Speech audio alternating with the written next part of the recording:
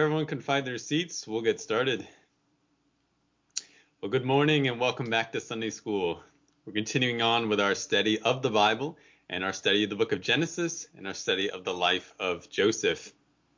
Last week we saw God bless Joseph in Egypt. Yes, hello, Greg.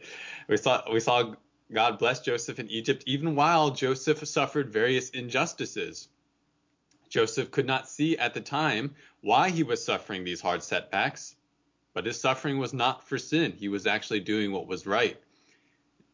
Instead, the reason for Joseph's suffering was that God was working out a precise and beautiful plan that would result in God's glory and the good of Joseph and many others. Even us today, we are benefits from the injustices that Joseph suffered. Now, today we're looking more specifically at where Joseph's trials were ironically leading to, and that is Joseph becoming the de facto ruler of Egypt. How did that happen? Why did that happen? And what does it mean for us?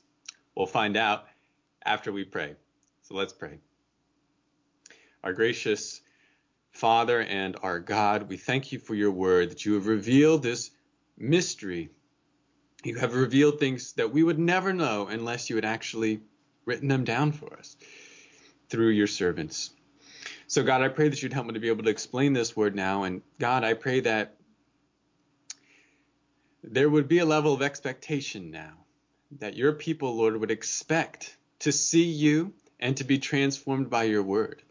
I pray, God, that you would accomplish that by your Spirit and that you would make us all more into Christ's image. Grow us in faith.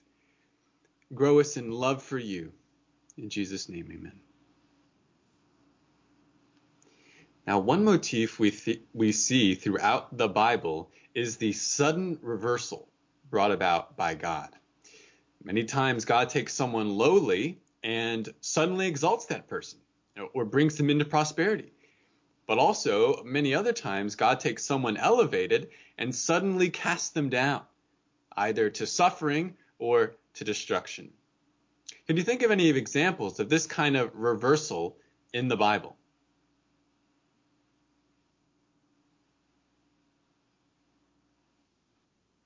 Yes, Roy.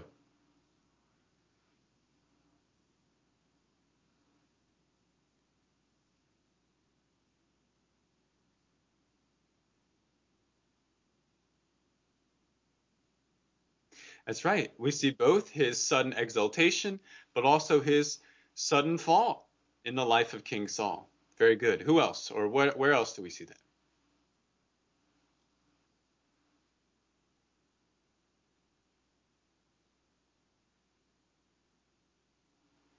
Okay, to some respect, Peter, yeah, he does have moments of triumph, but also moments of very great humiliation, especially his denying Jesus Christ. That was a big low point for Peter, though maybe he's not quite as extreme as some of the other examples in the Bible. Can you think of another one? Yes.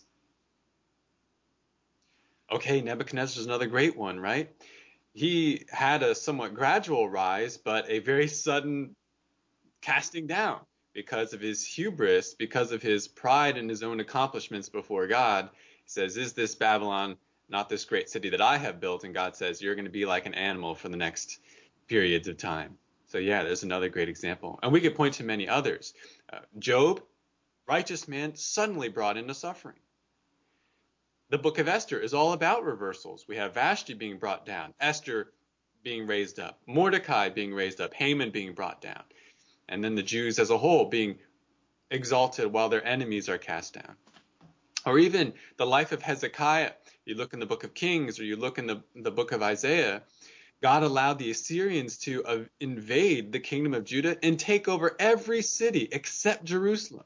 I mean, Judah is at an extreme low point. It looks like they're about to fall.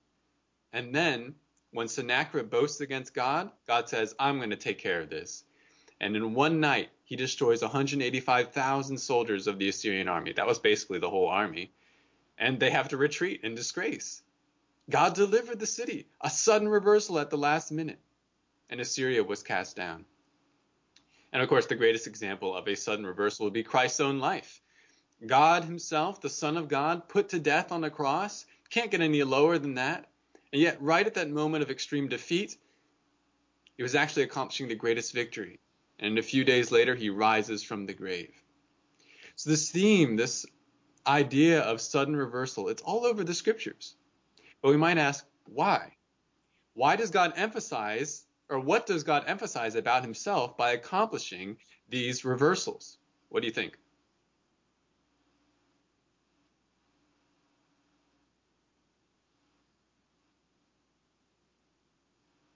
I think I heard somebody say it quietly.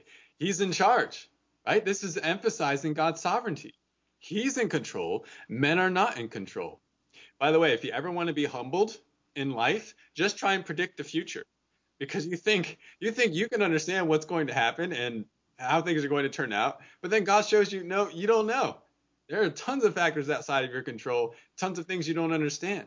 And so it is every time we see a reversal. God says, look, I'm the one who's in control. I know what's going on, but you don't. You also see that nothing is too hard for God. There's no situation where someone is so secure that they can't be cast down. But there's also no situation where someone is uh, so abandoned that God cannot raise him up, even in the most exalted way. And many of these reversals that we see in the Bible, probably all of them, you could say, they are directly connected to the promises of God. Why is it that God casts down and raises up? It's because he's acting according to his promises, remaining faithful to his promises. So these reversals, they show to us God is sovereign, we're not. Nothing's too hard for God, and God keeps his promises. And this is true even for the reversals we see today, because we still do see them. And you can see them in the headlines, right? You always see news items along the lines of these types of things. A successful company suddenly falls apart with an economic crash, or a viral video turns a nobody into a star overnight. Great ruler suddenly brought down by scandal, or that team, it makes that last minute comeback in the championship game. We see these reversals even today, and even in our own lives. Maybe you are in a situation where you were enjoying prosperity and blessing, and then suddenly tragedy hits your life. Or maybe you've been in a difficult situation for a long time, and then suddenly it turned around. Suddenly there was deliverance. And we learn the same truths, or we're reminded of the same truths about God in those reversals that we experience. God is sovereign. We are not. Nothing's too hard for God, either to raise up or to cast down. And we are encouraged to trust in God's promises. Because even when deliverance or provision seems impossible for us, God is able to reverse everything to keep his word. We are reminded of these things, but do we believe these things? Do we believe that God really is sovereign, that nothing's too hard for him, and that he will keep his promises? The account we're going to look at today is another example of a sudden divine reversal, and it's there to encourage us to trust in our good and loving and sovereign God. Please open your Bibles to Genesis 41. Genesis 41 is page 44 if you're using the Pew Bible. Genesis 41, picking up again with the life of Joseph. Last time we were with him, he was left to languish in prison. Cupbearer, even though Joseph had done a kindness for him in interpreting the cupbearer's dream, he forgot about Joseph. And so Joseph spends more time in the prison. We're going to look at the whole chapter in Genesis 41 today, but it's rather long, so we're going to take it in two parts. We'll start with just verses 1 to 36. Genesis 41, verses 1 to 36. Now it happened, at the end of 2 full years, that Pharaoh had a dream. And behold, he was standing by the Nile. And lo, from the Nile there came up 7 cows, sleek and fat, and they grazed in the marsh grass. Then behold, 7 other cows came up after them from the Nile, ugly and gaunt, and they stood by the other cows on the bank of the Nile. The ugly and gaunt cows ate up the 7 sleek and fat cows. Then Pharaoh awoke. He fell asleep and dreamed a second time. And behold, 7 ears of grain came up on a single stalk, plump and good.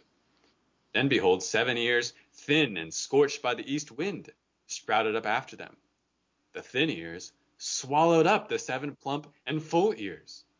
Then Pharaoh awoke, and behold, it was a dream. Now in the morning his spirit was troubled. So he sent and called for all the magicians of Egypt and all its wise men. And Pharaoh told them his dreams, but there was no one who could interpret them to Pharaoh. Then the chief cupbearer spoke to Pharaoh, saying, I would make mention today of my own offenses. Pharaoh was furious with his servants, and he put me in confinement in the house of the captain of the bodyguard, both me and the chief baker. We had a dream on the same night, he and I. Each of us dreamed according to the interpretation of his own dream. Now a Hebrew youth was with us there, a servant of the captain of the bodyguard, and we related them to him, and he interpreted our dreams for us. To each one he interpreted according to his own dream. And just as he interpreted for us, so it happened. He restored me in my office, but he hanged him. Then Pharaoh sent and called for Joseph, and they hurriedly brought him out of the dungeon. And when he had shaved himself and changed his clothes, he came to Pharaoh. Pharaoh said to Joseph, I have had a dream, but no one can interpret it. I have heard it said about you that when you hear a dream, you can interpret it. Joseph then answered Pharaoh, saying, It is not in me. God will give Pharaoh a favorable answer. So Pharaoh spoke to Joseph. In my dream, behold, I was standing on the bank of the Nile, and behold, 7 cows, fat and sleek, came up out of the Nile, and they grazed in the marsh grass. Lo, 7 other cows came up after them, poor and very ugly and gaunt, such as I have never seen for ugliness in all the land of Egypt. And the lean and ugly cows ate up the first 7 fat cows. Yet when they had devoured them, it could not be detected that they had devoured them, for they were just as ugly as before. Then I awoke. I saw also in my dream, and behold, 7 ears, full and good, came up on a single stalk. And lo, 7 ears withered, thin, and scorched by the east wind, sprouted up after them. And then the thin ears swallowed the 7 good ears. And I told it to the magicians, but there was no one who could explain it to me. Joseph said to Pharaoh, Pharaoh's dreams are one and the same. God has told to Pharaoh what he's about to do. The 7 good cows are 7 years, and the 7 good ears are 7 years. The dreams are one and the same. The 7 lean and ugly cows that came after them are 7 years, and the 7 thin ears, scorched by the east wind, will be 7 years of famine. It is as I have spoken to Pharaoh. God has shown to Pharaoh what he is about to do. Behold, 7 years of great abundance are coming in all the land of Egypt. And after them 7 years of famine will come, and all the abundance will be forgotten in the land of Egypt, and the famine will ravage the land. So the abundance will be unknown in the land because of that subsequent famine, for it will be very severe. And as for the repeating of the dream to Pharaoh twice, it means that the matter is determined by God, and God will quickly bring it about. Now, let Pharaoh look for a man discerning and wise, and set him over the land of Egypt. Let Pharaoh take action to appoint overseers in charge of the land, and let him exact 1/5 of the produce of the land of Egypt in the 7 years of abundance. Then let them gather all the food of these good years that are coming, and store up the grain for food in the cities under Pharaoh's authority. And let them guard it. Let the food become as a reserve for the land for the 7 years of famine, which will occur in the land of Egypt, so that the land will not perish during the famine. All right, we're going to pause there, and we'll make some observations. Notice how much longer Joseph is left in prison. 2 full years. But then, critically, Pharaoh, the king, the ruler of Egypt, he has 2 dreams the same night. Now, like other dreams we've seen in the previous chapters, these pairs of dreams have many parallel elements. Here, in these dreams, we see 7 fat and healthy things consumed by 7 ugly and thin things. By the way, fat in the scriptures always associated with healthiness. What's Pharaoh's reaction to these dreams? He doesn't wake up saying, man, that was weird. In verse 8, it says, in the morning his spirit was troubled. Pharaoh is anxious. He's depressed.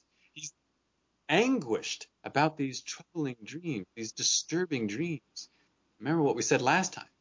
Ancient Egyptians considered dreams to represent omens of the future. And Pharaoh's dreams would be considered especially important. He's the king, he's the ruler, he's even God in the eyes of many of the Egyptians. He's considered to be God. So what do Pharaoh's dreams mean? What do they portend? What does Pharaoh do about this? He calls for all his dream specialists. Tell me what this means. But the problem is, as the end of verse 8 tells us, no one can interpret the dreams for Pharaoh. Doesn't mean that none of them tried. Maybe they did. But if they did offer an interpretation to Pharaoh, it was not convincing. It did not allay his fears. But suddenly the cupbearer remembers something, and he speaks up. Notice in verse 9, cupbearer mentions his offenses, plural. The fact that he uses this term probably indicates that he's not only bringing up whatever he did to offend Pharaoh, but also the other inexcusable action of the past, which is forgetting Joseph in prison. He's like, let me mention some things that were bad that I did. Cupbearer tells Pharaoh about Joseph. So Pharaoh sends for this Hebrew man right away. Notice verse 14 says, they hurriedly brought him out of the dungeon, and they prepared him for Pharaoh. Joseph had to shave, probably his beard, because Egyptians were not into beards, maybe even all the hair of his head. And he's given a change of clothes and then brought before Pharaoh. Now notice the exchange that takes place when Pharaoh and Joseph first meet. Verse 15. Pharaoh says, I've heard it said about you that when you hear a dream, you can interpret it. Joseph says, it's not in me. God will give Pharaoh a favorable answer. So quite obviously, to whom does Joseph give all the credit for interpretation? He gives it to God. Now notice also that Joseph states that the interpretation will be favorable to Pharaoh. This is not to say that the contents of the dream are not going to be difficult, but that when Joseph tells Pharaoh what it means, it will, in some sense, set Pharaoh's mind at ease.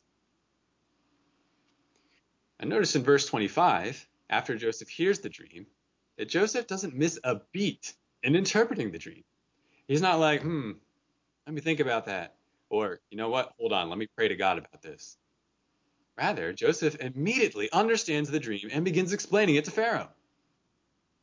And Joseph says, Pharaoh, these dreams are one. They describe the same reality. The fact that there are two dreams is to show that two dreams in the same thing is to show that this matter has been determined by God and he's going to bring it about quickly. He also interprets the different elements of the dream. Fat cows and fat ears of grain, they represent 7 years of abundance, bountiful crops in Egypt.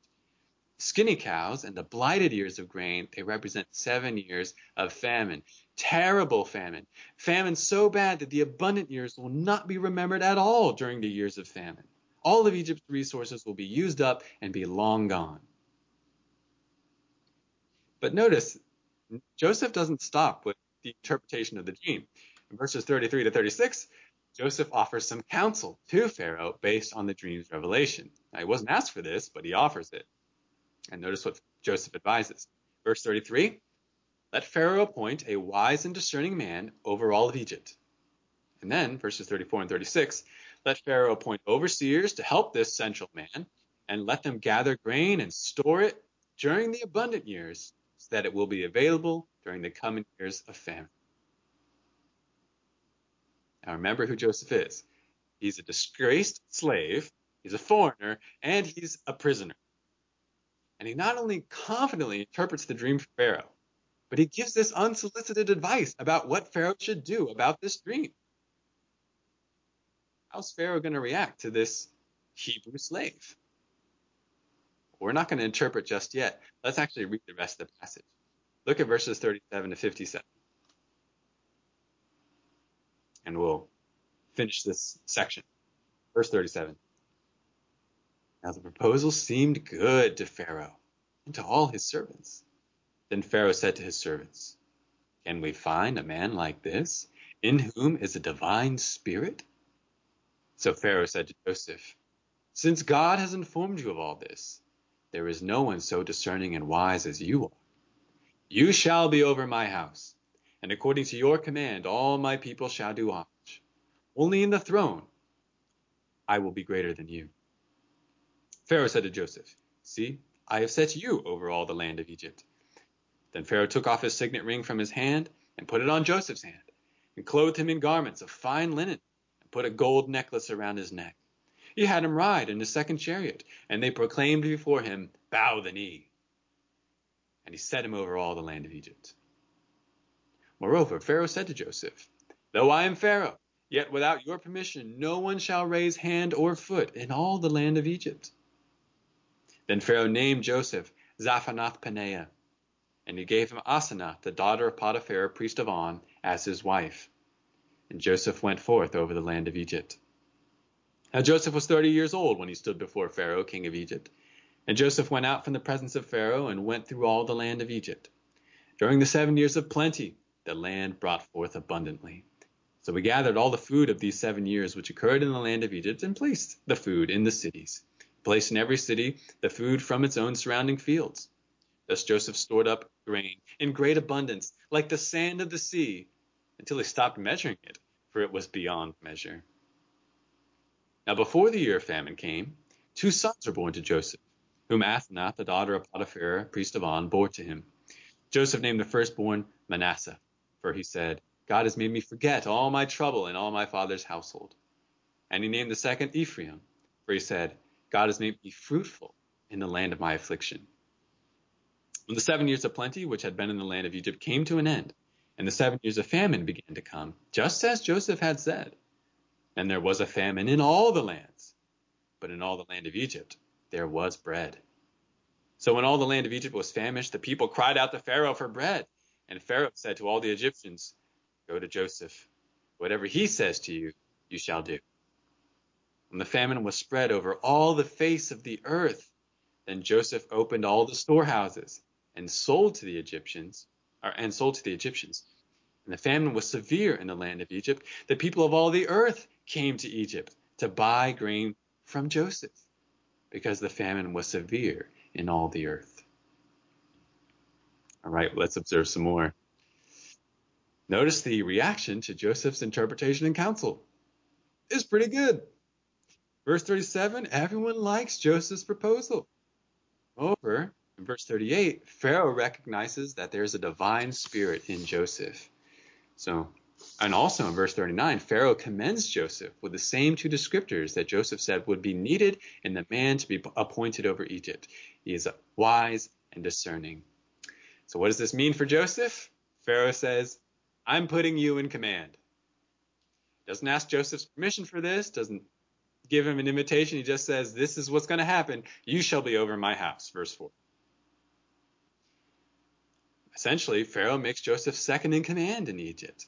Everyone is under Joseph's authority aside from Pharaoh.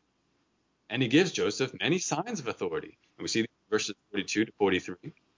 Pharaoh gives Joseph his signet ring, the seal that would allow Joseph to mark documents with Pharaoh's own authority. It gives Joseph fine clothing. It gives a gold chain for his neck. It gives him the ability to ride in Pharaoh's second chariot and have people bow before him. By the way, these same symbols of authority are attested elsewhere in Egyptian history as being given by Pharaoh to those he exalts in authority in Egypt. The Bible is totally accurate in describing what Pharaoh does. But there's more that Pharaoh does for Egypt than merely invest him with authority and the signs of it. He gives Joseph a new name, an Egyptian name, Zaphanath-Paneah. Don't exactly know what that means. There's a lot of debate around it. It does seem to have something to do with life, though, and salvation. Besides giving him a name, he also gives Joseph a wife, and a wife from a good family. Joseph marries Asenath, who's daughter of Potiphar, and Potiphar is a priest in the city of On, a major city in Egypt, also known as Heliopolis. So this name, this marriage, these symbols of authority, Joseph is firmly established in Pharaoh's court and given great honor. Verse 46 gives us a chronology update. It says that Joseph was 30 years old when he stood before Pharaoh. Now, how old was Joseph when he was sold into slavery? He was 17. So that means that combination of his time enslaved, prison, he's been in Egypt for 13 years. And those were 13 long years for Joseph, many of them very difficult. But notice how things have turned around. He has experienced a great reversal. No longer in prison, but ruling over Egypt. And just as Joseph foretold, 7 years of abundance come upon Egypt. Joseph and his team of officials, they gathered the food to get ready for the coming years of famine, and they're very successful in doing so. Verse 49 says, they stopped measuring the grain because it's beyond measurement. That must have been a ton of food. And God makes Joseph's wife fruitful as well. And we see this in verses 50 to 52. She bears Joseph 2 sons, Manasseh and Ephraim. And notice that these are Hebrew names, not Egyptian names. We're also given explanations of the name in the text. And notice these explanations both involve God. Manasseh means forgetful or causing to forget. And we're told why. Because God has made me forget all my trouble and all my father's household. By the way, this statement here about forgetting his father's household, it probably does not mean that God caused Joseph to forget his family in Canaan. Only that God caused him to forget the trouble he experienced with his family. That's because these two phrases, all my trouble and all my father's household, they actually are to inform each other. They need to be understood together. It's kind of like how in Genesis 3:16, God tells the woman, I'm going to multiply your pain in childbirth. Literally, the Hebrew there is, I will multiply your pain and your childbirths. Is he saying that he's going to multiply two different things? No, they're actually describing the same thing. I'm going to multiply your pain in childbirth. The grammatical term for this is called a hendiadys. It's the same thing here. He's not saying he's forgotten his family. Quite the opposite. We're going to see that when his family comes, he's going to be quite emotional about them. But he forgets the trouble. He forgets the trouble that he experienced with his family because God has so blessed him.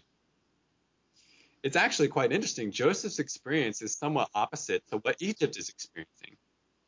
Egypt is going from prosperity to amnesia causing famine.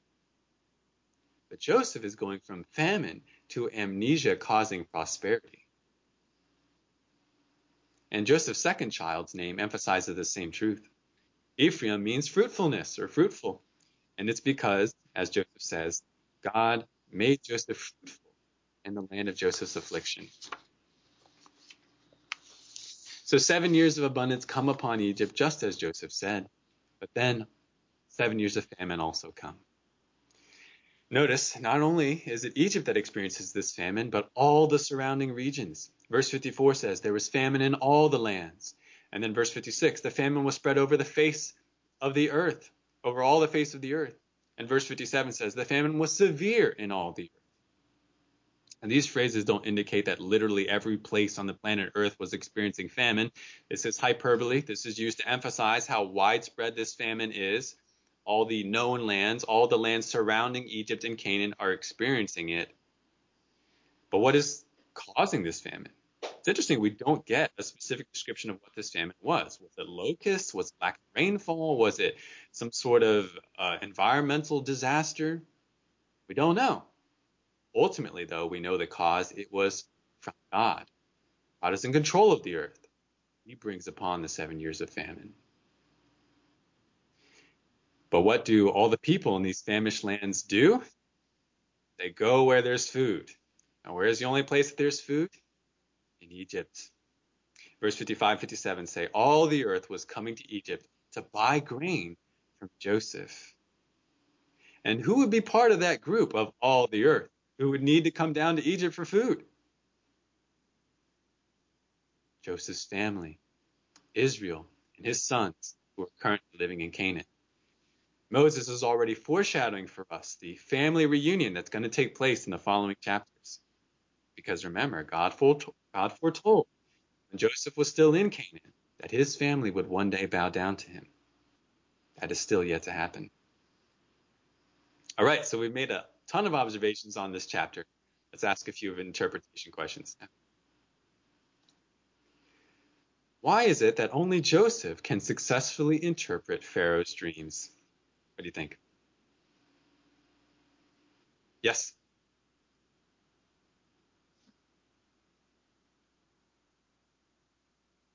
That's right. It's God who's giving him the ability to interpret. And I think, Craig, did you say something too?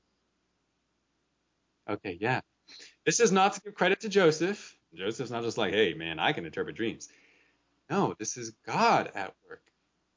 God gives both the dreams and the interpretation. That's why Joseph gives all the credit to God.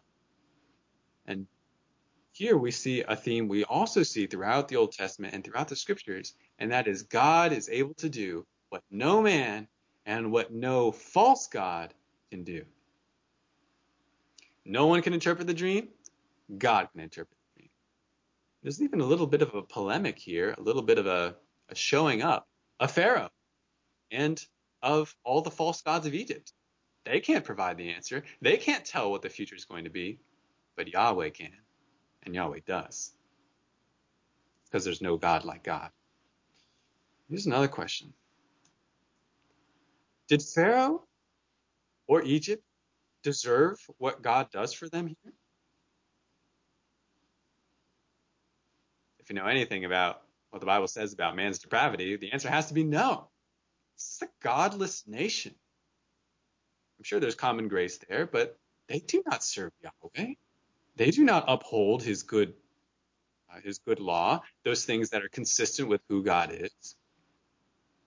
Pharaoh acts as if he is a god on the earth. How can you more directly try to steal the glory of God than by saying that you are God?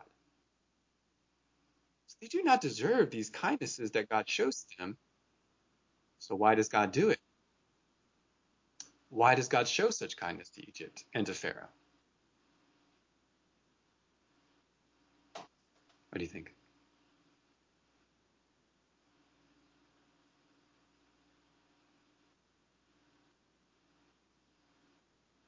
Part of the answer has to be, of course, it's because this is who God is. God is a merciful God. God is a saving God. Even for those who don't deserve it, he shows mercy. He does that for Egypt and Pharaoh here. And remember what God does with Jonah and Nineveh. Jonah doesn't care about those people. He wants them all to die. God says, don't you think, or do you find fault with me because I have compassion on these people and because I have compassion on their little ones and their animals? So God has compassion on Egypt. And so God has had compassion on all peoples of the world throughout history. You think about the people who didn't follow God for centuries, yet they experienced good. God didn't just allow the people there to just die out, to be obliterated. Sometimes he allowed certain judgments to fall on them, but he did them good, even though they didn't follow him.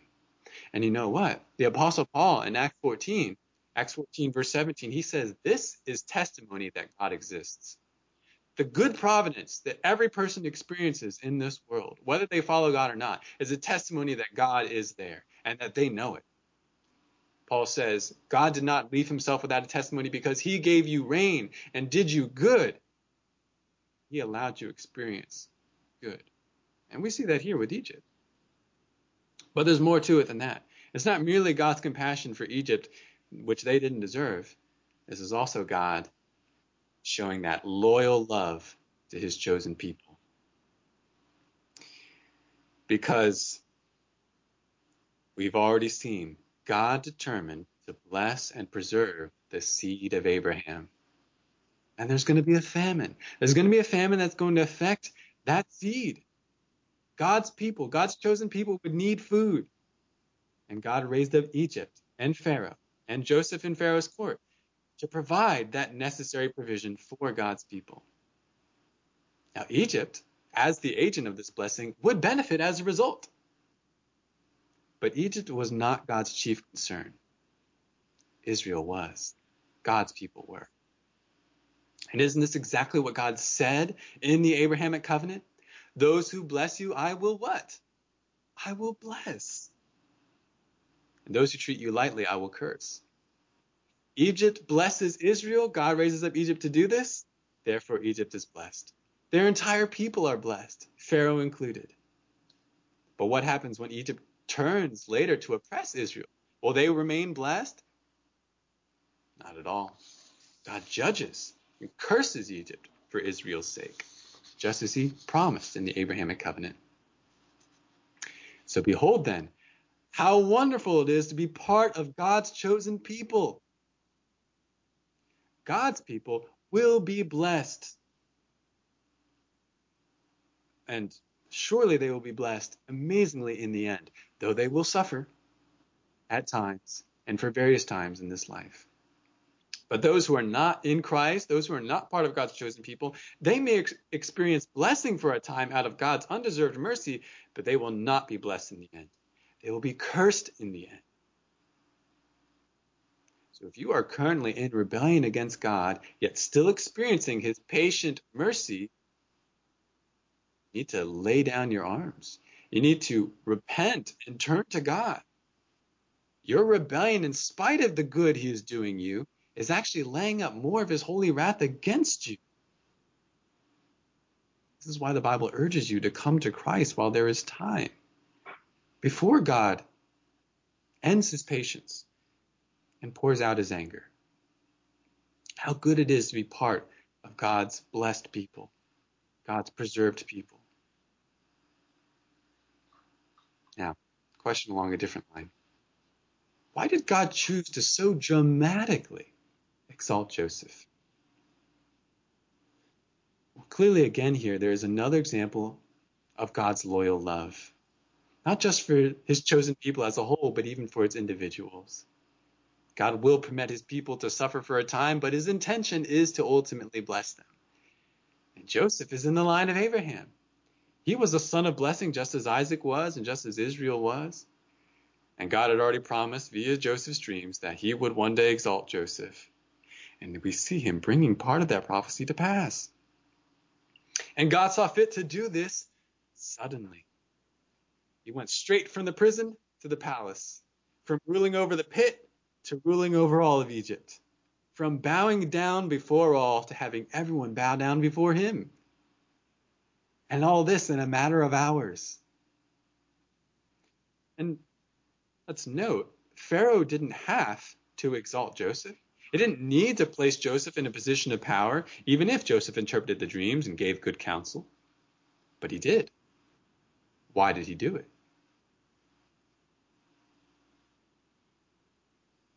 This is God working in the heart of Pharaoh, is it not? Sure, there are practical reasons to appoint Joseph. But again, ultimately, this is God. This is God, just as the proverb says, the king's heart is a channel in the hand of the Lord. He turns it wherever he wishes. God has Pharaoh's heart in his hand, and God moves Pharaoh to exalt Joseph because it fit God's purposes. This is really another divine reversal, just like we described in the beginning of today's lesson. Nothing is too hard for God. He's in control, not Pharaoh, not the cupbearer, and not even Joseph. God had promises to keep. He had intentions to bless, to fulfill. And he waited to just the right moment to spring the next phase of his promises so that everyone can see that it is God who is sovereign. It was out of love for his own glory and out of love for Joseph, out of love for his chosen people, that God suddenly reversed the state of Joseph's life. Now, perhaps the next big question related to that is, will God do the same for you? And we're getting a little bit into application now.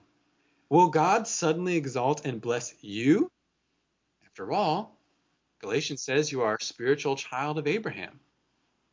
If you are in Christ, will you experience a similar exaltation as Joseph does? The answer is yes, but that needs some explanation. In this life, to be very frank with you, you should prepare both for sudden tragedies and sudden mercies. Because as we saw last week, no one can completely understand what God is doing in any particular moment of life. You may experience terrible tragedies. You may be suddenly rejected by your friends and family because of Christ. You may suddenly lose your life savings due to someone else's shady business dealings. You could get in a terrible car accident and half of your family perishes. You could be the victim of an unspeakable crime, or you might have a dear friend suddenly depart the faith. These things do happen to Christians. They have happened to Christians. But when these things happen to you, there will be pain, there will be sorrow, great sorrow, but do not despair. because God ordains these things. The only reason he causes and permits these things is to bring about a greater good, just as he did in the life of Joseph. Joseph had terrible turns around, but they were for an amazing and mysterious end. God was, even in those tragedies that you experience, God is going to bring glory to himself, and he's going to do you transcendent good and good to others. Sudden tragedies are actually part of God's love to you. It is that mysterious transcendent love, but it is love.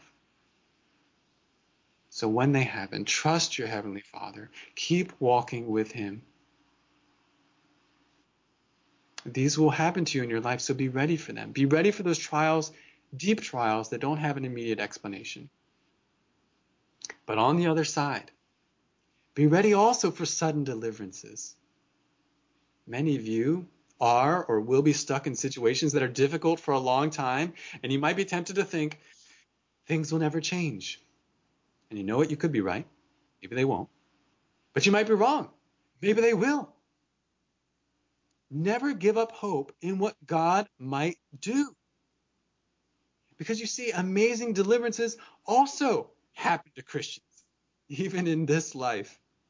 A family full of God haters becomes a family of true believers. I was just talking to a guy the other day who was thinking about coming to seminary, and that's his experience. When he came to faith, his whole family hated the Lord and hated him.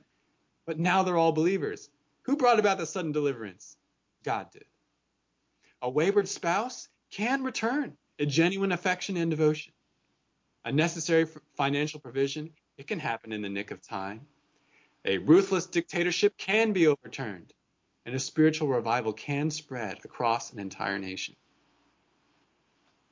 God can do these things, and he sometimes chooses to do so. So this should motivate us to pray. This should motivate us to remain faithful to God. This should motivate us to continue doing what's right, because you never know what God might do with it. God is the God of reversal. He turns mourning into gladness. Now, we don't want to idolize these hopes. We want to say, God must do this or else I'm not going to be content anymore. God in his wise sovereignty, he may determine it's not good for these things to change. Or it's not good for these things to change right now. But sometimes he determines that it is.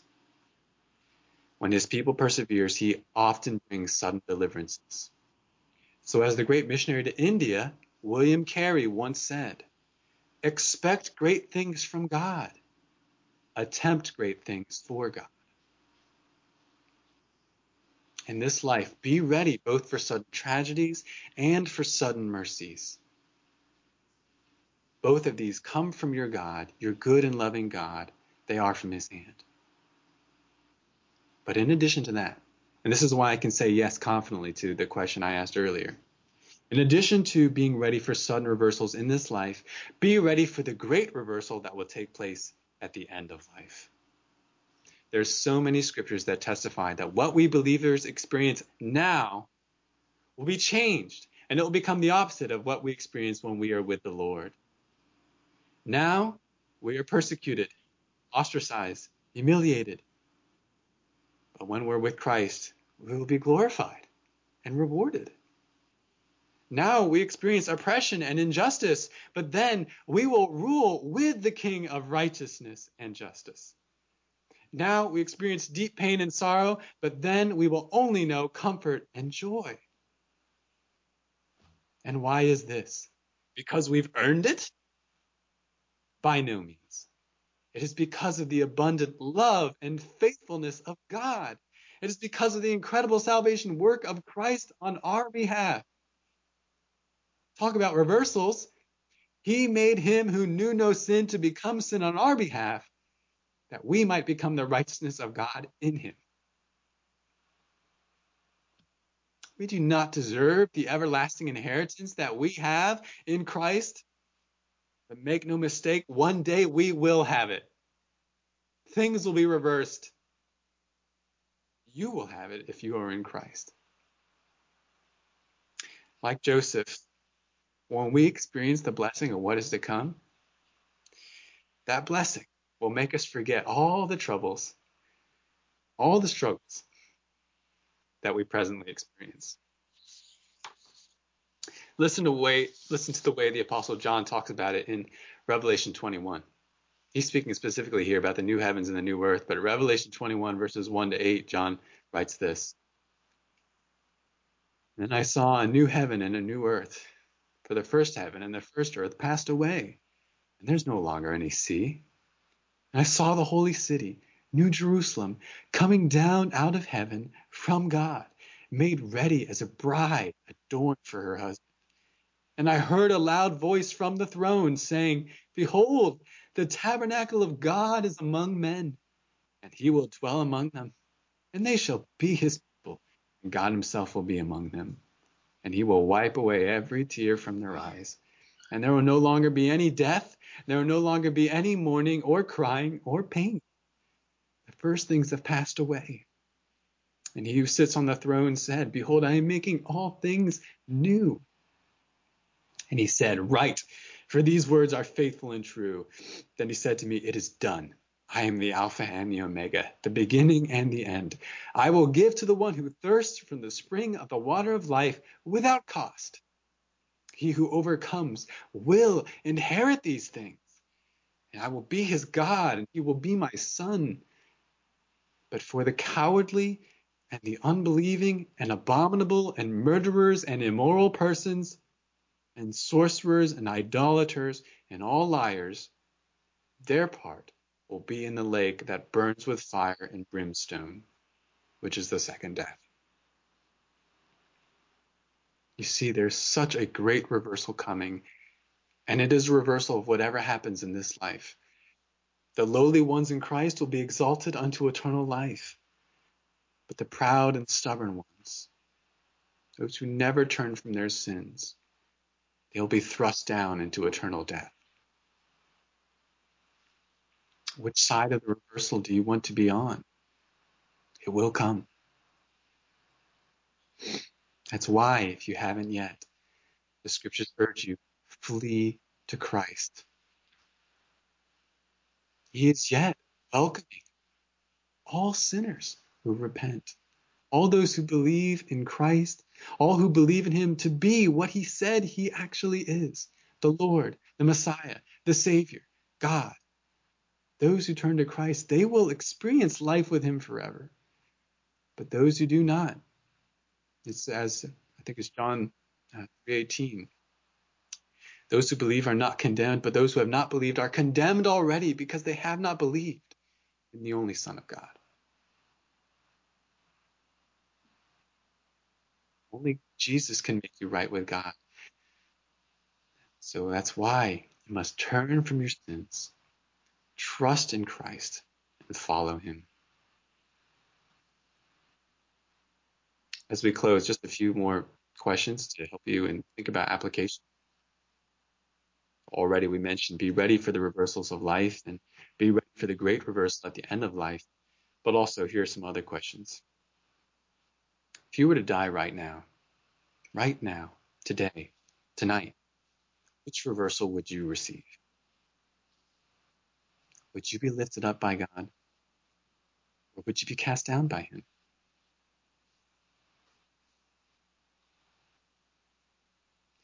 Does your life reflect that you expect great things from God, even sudden deliverances and exaltations, if God should determine that such is ultimately glorious for him and good for you and others?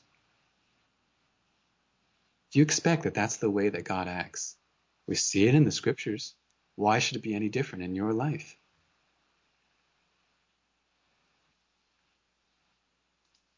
And then finally, do you marvel at the undeserved kindness that you receive in every situation, even in the hardships you experience, even in the blessings you experience, but especially in the blessing that is to come? That is undeserved kindness. Remember, you are like that man, Mephibosheth, who was a descendant of Jonathan, David's friend. He was lame in his feet, but because David loved Jonathan, he wanted to do a kindness for him. So he brought Mephibosheth into his own court.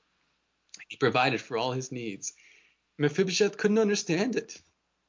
He said, who am I that I should receive this blessing? I'm just a dead dog. That's you.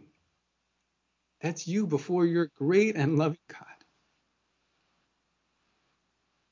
Do you marvel at the undeserved kindness that you receive?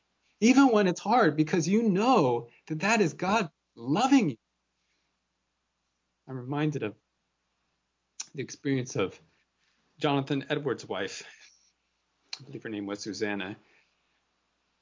Jonathan Edwards didn't live to an old age. Great theologian, great preacher and pastor. He died of the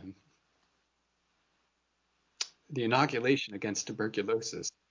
At that time they were advancing in their techniques for preventing disease, but they gave him the little dose of TB, but it actually ended up killing him.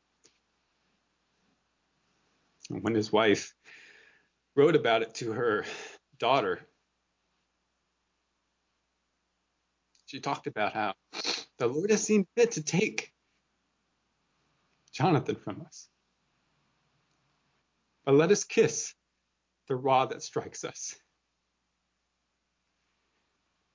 Because God was good to allow us to enjoy Jonathan for so long. And even when he takes him to be home with him, he's doing good to us.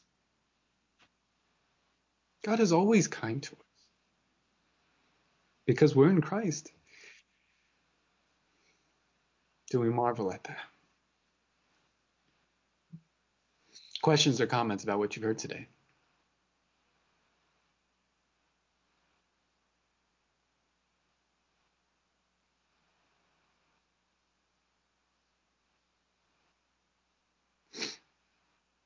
All right, well, we'll end a little bit early. If you have questions or comments that you'd like to send to me via email, I welcome that. That's all for this week. Next week, we look at the conclusion, the culmination of this saga that we've been following with Joseph in Genesis. And we see the salvation of Jacob's family from the famine and the reconciliation of Joseph with all his brothers. Look forward to talking about that with you next time. Close in prayer. Oh, Lord God, we know that these things are true. They are beautiful, wonderful words that your scripture has given to us. But God, they can be hard. Lord, I know I have not experienced the level of trial that many of your children have experienced. I know that's true for many of the people at Calvary, Lord. They've not yet experienced the tragedies of life to the level that some of your children have. And when they come, God, they are hard. They are painful. They are sorrowful. But you are good even in those things because your word tells us that you are. Your word demonstrates that you are. We see it in the life of Joseph. We see it in the life of many others in Scripture. So we know it's true. So when these things come, maybe they're being experienced right now for people at Calvary, I pray, Lord, that they would not despair, even in through the sorrow, God, that they would rejoice in you, that they would marvel at your love.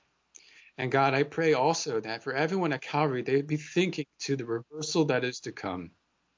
Everything will be made new. Amazingly, God, you will cause us to rule and reign with your Son. Why should we be exalted to such a position? There is no reason except from your kindness, your undeserved kindness to us. Oh God, I pray that as we look forward to that it would do as 1 John 3 talks about. He who has this hope purifies himself. Lord, I pray that we would walk in a way that progresses in faith, that progresses in holiness because of your kindness and because of the blessing that is to come. We taste it now, God, by just walking with you in this life. But Lord, cause us to meditate more on the world to come. So we'll be not distracted by the follies of this world, nor be made to despair by the difficulties of it. You are with us, God. Thank you for your spirit. Thank you for your promises. I pray that you bless the rest of the service at Calvary today. In Jesus' name, amen. Thank you all.